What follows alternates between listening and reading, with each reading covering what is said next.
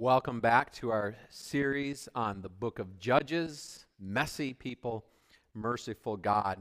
We're taking the second half of our look at the judge named Gideon. How do you feel about boasting? Maybe, a little boasting now and then is all right. I just did a little bit this morning on Facebook. Or I can't stand when people boast. Well, picture this. You are at a staff meeting at work, and your boss is, he's really talking up and beginning to praise a project that you have put a lot of work into. And you're feeling pretty good about it. And then all of a sudden, from across the table, one of your coworkers suddenly takes credit for it. And he actually begins boasting about this thing that you have actually been working on. How does that make you feel? There are many things in our lives that we could be tempted to boast about, that we could be tempted to take credit for, me included. I mean, I have a great marriage. I have awesome kids, so I think. I pastor a great church that I happen to love. I have a good health. I have a strong faith. I could be constantly tempted to boast about these things and take credit for them, even though none of those things are because of me. All of those things simply gifts from God. I had nothing to do with any of it. But I could be tempted to try taking credit for some of those things. What about you? Are there some things in your life that you could be tempted to boast about, tempted to take credit for? Maybe your career, and what you've built in your career, or your wealth that you've accumulated, or your house that you so finely maintain. Or maybe your intelligence and your scores in school, or the goals that you have achieved, or your marriage, or your children, or your kids' accomplishments. There's a lot of things that we could be tempted to boast about and take credit for. How do you think God feels when we boast about or take credit for these things that He has given to us in the first place? Maybe a little bit like you would feel in that staff meeting. Boasting, or in other words, taking credit, boasting to give ourselves credit for blessings we receive, sucks the life out of faith. It sucks the life out of putting our faith in the one who can truly help us. And so in our lesson today, God wants to teach us who deserves credit for the blessings we receive. Before Gideon goes into battle to save Israel, God is going to teach His people who gets the glory for salvation. And that is a lesson that we still need to learn today. So I'm going to ask you to look at verses. We're going to start into chapter 7, verses 1 to 8. And they're not going to be up here on the screen, but they're going to be in your bulletin. So follow along, verses 1 to 8. Early in the morning, Jerubbaal, that is Gideon, and all his men camped at the spring of Harod. The camp of Midian was north of them in the valley near the hill of Moreh.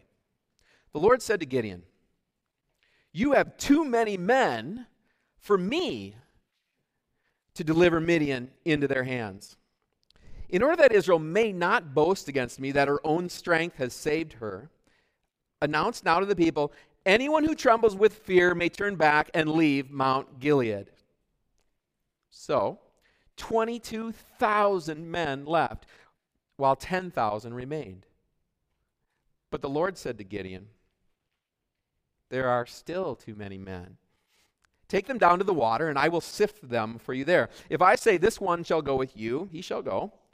But if I say this one shall not go with you, he shall not go." So Gideon took the men down to the water. There the Lord told him, "Separate those who lap the water with their tongues like a dog from those who kneel down to drink."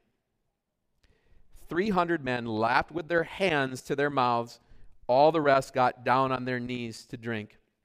The Lord said to Gideon, with the 300 men that lapped, I will save you and give the Midianites into your hands. Let all the other men go, each to his own place.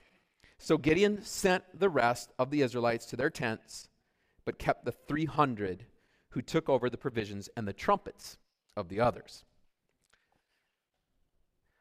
Okay, so here's what the situation was, Israel versus Midian. You had 32,000 Israelite soldiers lined up against 135,000 Midianite soldiers. They are outnumbered 4-1. Those are not good odds in a battle. But here's what the Lord said to Gideon.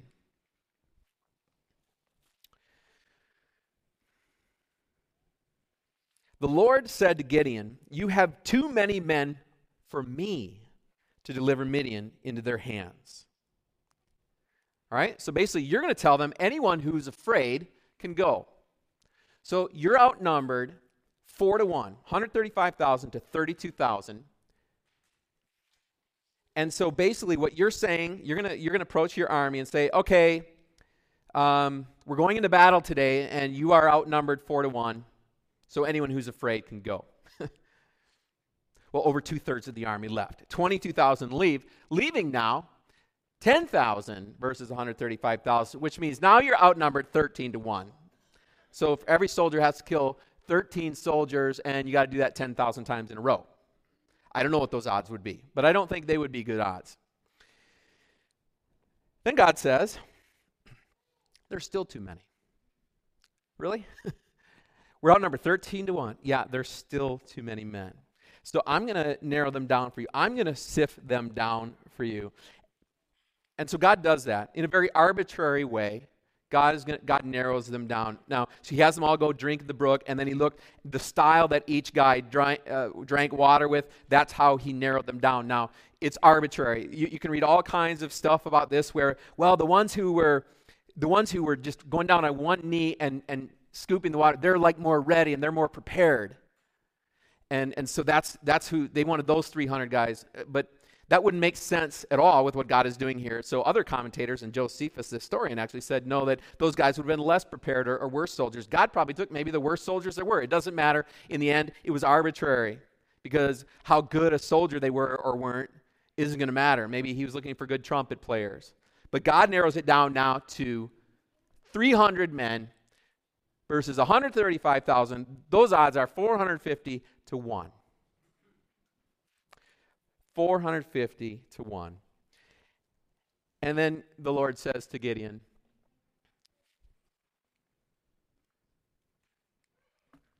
we need the next slide, please. Thank you. The Lord said to Gideon, with the 300 men that lapped, I will save you and give the Midianites into your hands. You see the lesson he's teaching there? With the 300 men, I will save you. So it's not going to be the size of your army. Now there's no way that Gideon could try to take credit for this. And God gives the reason in verse 2. God gives the reason in verse 2.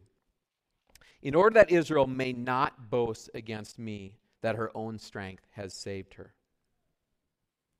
That's why God narrowed it down to 300, so that they could not boast against him. You see, God's people are either going to give him credit for the victory, or they're going to boast in themselves. Those are one of the two things that are going to happen. And because of our sinful human nature, if we have even the slightest chance to boast in our own accomplishments, we're going to do that. We are going to do that. And notice that God says that kind of boasting is against me. That kind of boasting is against God.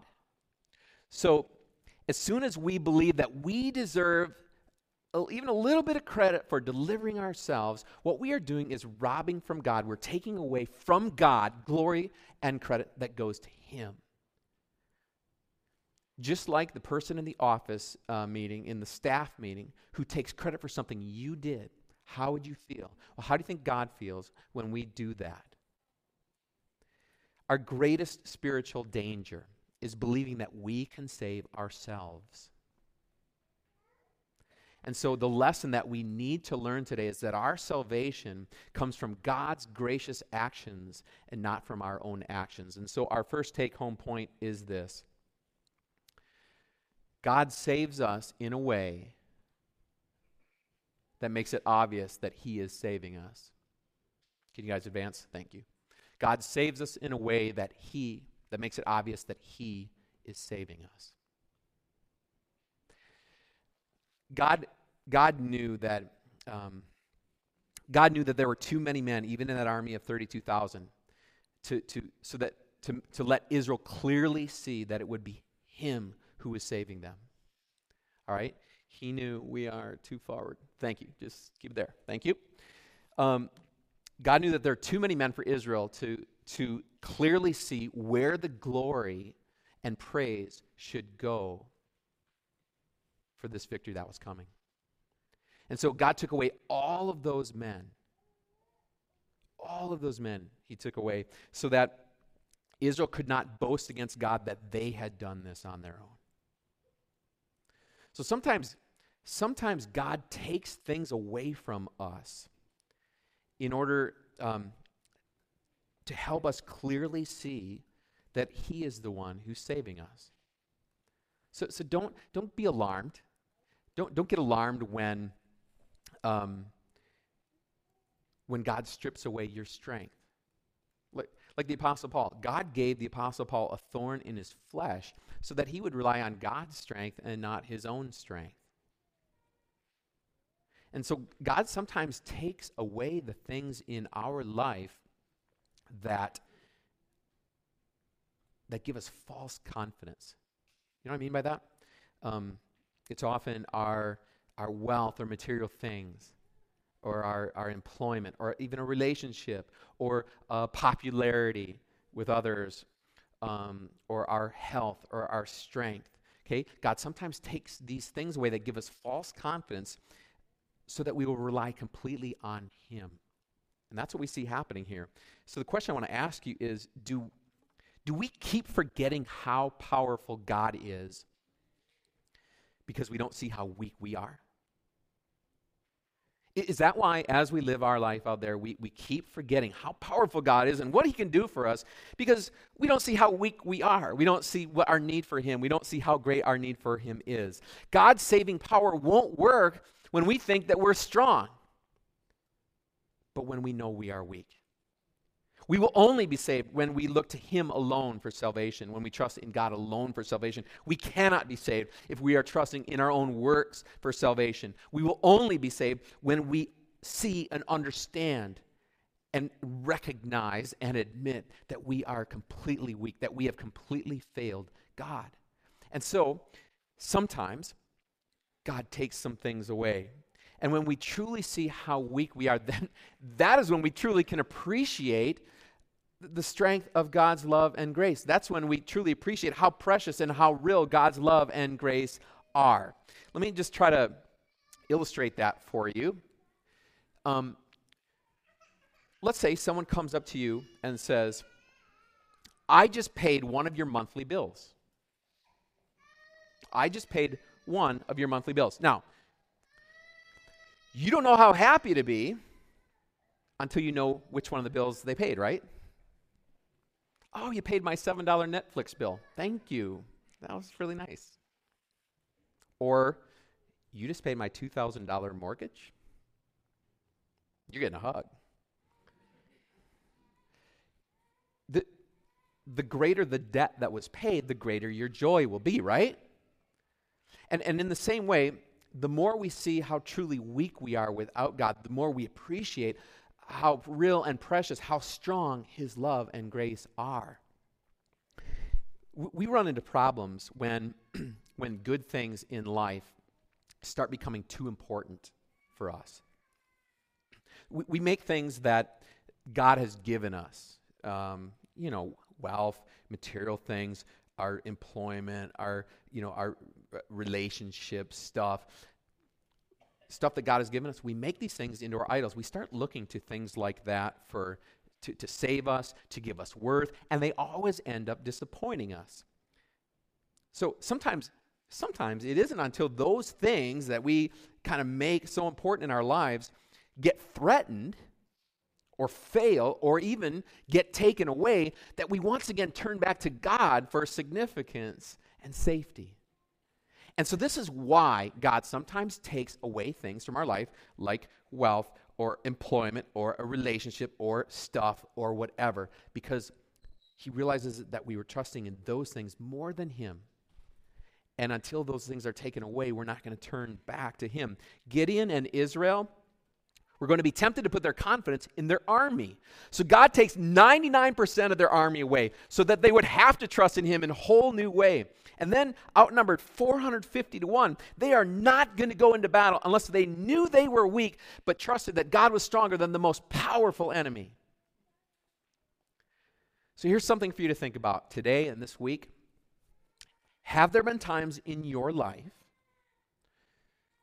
that God has weakened you in some way so that you can more clearly see that he is the one who is saving you? Have there been times in your life where you can see, God has weakened me, God took something away, but now I can more clearly see that he is the one saving me? And how does that lead you to praise him? Because that's why he does it. He does that so that we praise him, so that we thank him. God had been assuring Gideon all the way along. Last week in Tom's message, when we looked at the first half of Gideon, we saw a number of ways that God assured Gideon he's going to be with him, that he's keeping his promises. But now God just ripped 99% of Gideon's army away. So he probably needed a little bit more reassurance.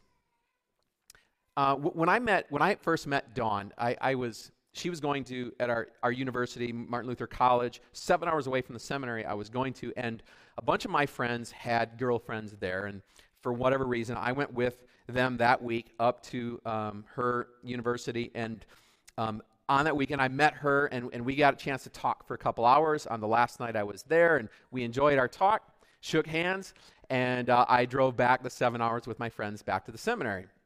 Well, about a week later, I got the courage up to call her on the phone, and we had a nice talk, and it went well, and then I found out that 3 weeks later, my friends were going to be making that 7-hour drive to Minnesota again. And so I talked to Dawn a couple times on the phone now. I thought it'd be good to go up there and see her, but I didn't know, I didn't know if this was going to be a good thing. I didn't know if she would want me to make that trip, and therefore would it be worth it, or would I just be awkward, me showing up in Minnesota and having nothing to do for a weekend, or how was that going to go? So I called her up, and we began talking about this, and I kind of said, I guess what I'm kind of looking for is just maybe a little positive reinforcement. And she laughed and said, all right, I'm giving you positive reinforcement. It would be a good thing for you to come up. And that was all the reassurance I needed. So that gave me the courage that I needed to make that trip up, and God did the rest from there. The rest is history, as they say. Gideon needed some positive reinforcement in a bigger way. He needed some positive reinforcement if he was going to take 300 men into battle against 135,000. And God knew that, so God gave him some positive reinforcement. Let's pick up the text in verse 9 to 15, second column there in your bulletin. There we go, one more. There's my positive reinforcement slide. Okay, verses 9 to 15. Now the camp of Midian lay below him in the valley. During that night, the Lord said to Gideon, "Get up, go down against the camp, because I am going to give it into your hands. If you are afraid to attack, go down to the camp with your servant Purah and listen to what they are saying. Afterward, you will be encouraged to attack the camp." So he and Purah, his servant, went down to the outposts of the camp. The Midianites, the Amalekites, and all the other eastern peoples had settled in the valley, thick as locusts. Their camels could no more be counted than the sand on the seashore. Gideon arrived just as a man was telling a friend his dream. "I had a dream," he was saying. "A round loaf of barley bread came tumbling into the Midian camp. It struck the tent with such force that the tent overturned and collapsed. His friend responded, "This can be nothing other than the sword of Gideon, son of Joash the Israelite. God has given the Midianites and the whole camp into his hands." When Gideon heard the dream and its interpretation, he worshiped God. He returned to the camp of Israel and called out, "Get up! The Lord has given the Midianite camp into your hands." So, God is saying, Gideon, if you want some more reassurance, go down to the enemy camp tonight. And you're going to hear something there that's going to encourage you. So Gideon and his servant went into the camp, and the sight was terrifying. The enemy, they were thick as locusts. They were uncountable. But while they were down there, Gideon heard one man telling another man about his dream. In the dream, there's a round barley and loaves of bread made with barley was food for the poor.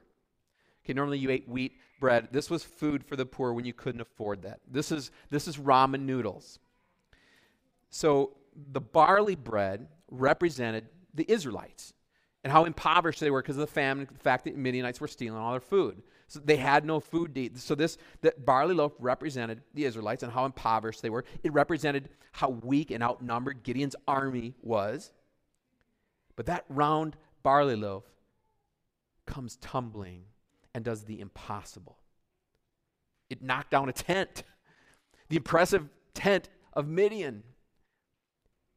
And just in case the meaning of the dream wasn't obvious enough, God even provided an interpreter, the guy who he's telling to the dream to says, "Oh, this has to be Gideon and the Israelites. They are going to destroy us." So Gideon needed reassurance that God was with him and that God would keep his word, that he would keep his promises. And here God gave him that. God let Gideon see his enemy panicking. And finally, Gideon takes courage. And he worshiped God. God brought him to the place where he could be confident without boasting.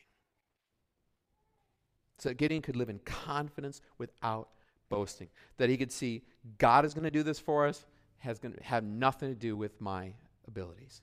Confidence without boasting. And so our second take-home point today is this.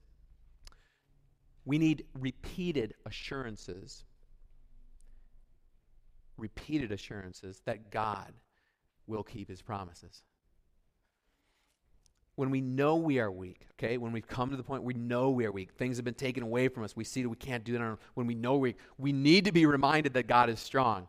We need to be continually reminded that God is strong. And the things that stand against us are not as strong as they often appear. Satan can't force us to sin. The idols, the power of idols can be broken. That person that is making life difficult for you and persecuting you and all of that, they are often very broken underneath a very confident exterior. God is continually reassuring. God goes out of his way to reassure his people. Really, the whole message of the Bible is this: do not be afraid. Do not be afraid. Do not be afraid. Think about a loving husband. A loving husband is going to regularly tell his wife, "I love you. I will be here for you. Everything's going to be okay." All right? He's not going to say, I told you I loved you on our wedding day. What's your problem? He's not going to do that, right? If you love someone, when you love someone, you're going to assure them of that repeatedly, again and again. And that's the same thing that God does for us. Now, sometimes God may ask us to take risks on the way to reassurance. It was kind of risky for Gideon to go into the camp, in the enemy camp. But yet that is the place where God gives him confidence, where he leads him to worship, and where he stirs him to action. And so sometimes we need to take risks in our life if we're going to see how awesome God's power is. If we only plan to do the things in our life that we know we can accomplish because of our own abilities, because of our own strength, we are never going to see how amazing God's power is. And so there are times in our life where we have to step out and, I guess, take that risk, in a sense, to put ourselves in a position that only God could deliver us so that we can finally see his power at work. There's a lot of things that we stand up against us, that we sometimes feel that we're going up against undefeatable enemies, right? Our marriage is impossible to fix. This addiction I have is impossible to overcome. Our family issues they're just impossible. Or reaching out with my faith to all the unbelievers of various religions or whatever around the world and in the community that we live in is just overwhelming to me. Or planting a church in a community like this is against all odds. So sometimes we need to take risks and let God do things in our life that only he could do. Let God win battles that only he could win. Let God tackle problems that only he could tackle. So marriage seems impossible to fix. Okay, but you know what? We're going to do some marriage counseling, even though all seems lost. Let's let God weigh in on this. Let's see what God's word can do here. Let's see how God can fix this when we know we can't. Or, all right, we're going to get some intervention for this addiction that I have, because I can't fix it. I can't overcome it. But let's see what God's word weighing in. Let's see what God applying his power to this thing can do. Let's let God have a go at this problem, because I can't.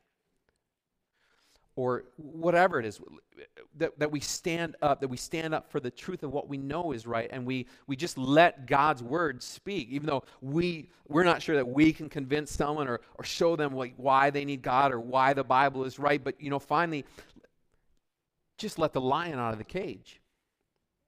Just let the word speak. Just let God's power do it. And let him take care of the results. Let him take care of the victory. There's just so many places in life where we maybe need to go into the enemy camp. We need to take those risks in such a way that it shows that God is the one who's going to win the victory for us. And God continually reassures us along the way, okay, we're not alone.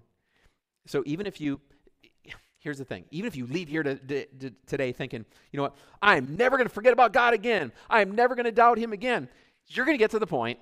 You're going to get to the point soon enough where you're feeling indifferent again, or where you do forget about God again, or where you're having some doubts again. And this is why, friends, this is why we're here today, and it's why we have all these Bible studies planned all week long, because we need daily, repeated, ongoing assurance that God is with us and that God keeps his promises. Where are we going to get it? Where are we going to get that reassurance? Number one, his word. The word of God. That's where it all comes from. That's the source of it. The powerful promises there change your life, and they make you strong. So we get repeated assurance from the word. Number two, from other people. From other people. God reassured Gideon through the mouth of another person. And so we need to surround ourselves with people who are going to encourage us in who we are. And three, the circumstances of life. God put Gideon exactly where he needed to be. And as we live our lives, we're going to see God's hand in all that we do. We need to open our eyes and see his hand in all that we do, because that is how God is going to bring us to reassurance. That is how God will recenter us on the word and the truth that we get there, which is more powerful than any enemy. So after this reassurance, finally, Gideon worshiped. Worshiping God is important because it shows that we trust him. It shows that we honor him. I mean, how often do God's people receive some good news and go joyfully on their way without stopping to worship God and give him thanks and give him praise and glory for that? Do you think that do you think this might be true, that we sometimes forget to worship God after he's delivered us because we think that actually we delivered ourselves? Wouldn't that be the underlying reason for forgetting to worship God after something good happens to us? Because it's the same thing that we started with, because we actually think we delivered ourselves. And so worshiping God gives him the honor for saving us. Worshiping God gives the glory where the glory needs to be. And now we get to sit back and watch God actually win the battle. So let's look at the last section of our text, verses 16 to 22. Here we go. Dividing the 300 men into 3 companies, he placed trumpets and empty jars in the hands of all of them, with torches inside. Watch me, he told them. Follow my lead. When I get to the edge of the camp, do exactly as I do. When I and all who are with me blow our trumpets, then from all around the camp blow yours and shout for the Lord and for Gideon. Gideon and the 100 men with him reached the edge of the camp at the beginning of the middle watch, just after they had changed the guard. They blew their trumpets and broke the jars that were in their hands. The 3 companies blew the trumpets and smashed the jars. Grasping the torches in their left hands and holding in their right hands the trumpets they were to blow, they shouted, "A sword for the Lord and for Gideon," while each man held his position around the camp. All the Midianites ran, crying out as they fled. And when the 300 trumpets sounded, the Lord caused the men throughout the camp to turn on each other with their swords. And the army fled to Beth Shittah toward Zererah, as far as the border of Abel Meholah near Tabbath. And you can read on to the end. They're given the victory. Now, this plan is half brilliant and half crazy. Half brilliant were the timing and the torches. The timing was about 10 p.m., beginning of third watch. Meant that basically about a third of them were just waking up, third of them were groggy, third were fast asleep. The other one was the torches. Don't know if you ever saw the TV show Lost, but there was an episode where the plane crash survivors were heading into the jungle in the dark of night to look for the others. And as they're looking for them, all of a sudden out of the jungle comes one of the others, and he tells them to leave immediately, to turn around and leave. And just at that moment, all these torches suddenly lit up around him. And the plane crash survivors figured that they were surrounded, so they left. But it turns out that the torchbearers were the only ones present. But you can't tell that because it's dark. It's at night. And so possibly the Midianite army, when they saw 300 torches just light up in the middle of the night, they might have thought that there were a lot more soldiers, a lot more of an army there. And that could have been a helpful battle plan. So maybe there were some brilliant parts to the plan, but the other half was crazy, which actually means, in our way of thinking, it was actually trusting in God. Trusting in God crazy. And the first thing is the outnumbering of 450 to 1. But it didn't matter because none of them had to fight. They didn't do any fighting. It could have been 1,000 to 1. It could have been 1,000,000 to 1. It didn't matter because God did that. They just watched. And the other part was no swords.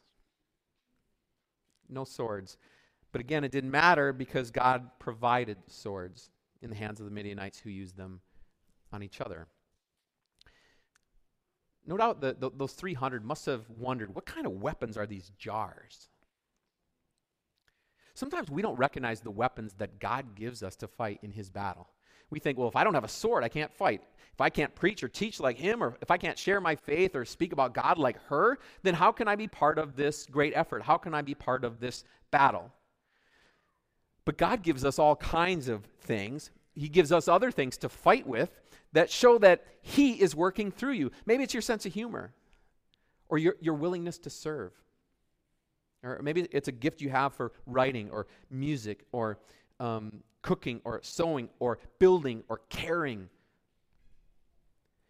There are all kinds of things. God can use anything as a weapon, even if it doesn't make sense to us. And that's how we can live our lives in confidence without boasting.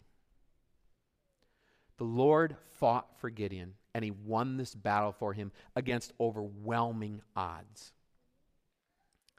And so our third takeaway today is this. In the same way that the Lord fought for Gideon, he fights for us versus overwhelming odds. God told his people's leader, the enemy is camped below you. Go defeat the enemy. You won't need all those soldiers surrounding you. You won't need angels surrounding you. You're going to win this battle without killing anyone. So you won't need that sword. You're just going with a message to proclaim and a light to shine in the darkness. And my power will work through that. You're not going to win a battle by taking lives. You're going to win a battle by offering up your own life. Do you think I was talking about Gideon? No, I was talking about the perfect judge that Gideon is pointing us to. Jesus. In the same way that the Lord fought for Gideon, he fights for us versus overwhelming odds. God overcame our greatest enemy in the most improbable way. A way even crazier than torches and jars and trumpets. The most improbable way of all, the sacrifice of his son on the cross. That's what's given you the victory. That's what's given me the victory. Friends, God fights for us versus overwhelming odds, so we can live in confidence without boasting. It isn't us, it's him. Amen.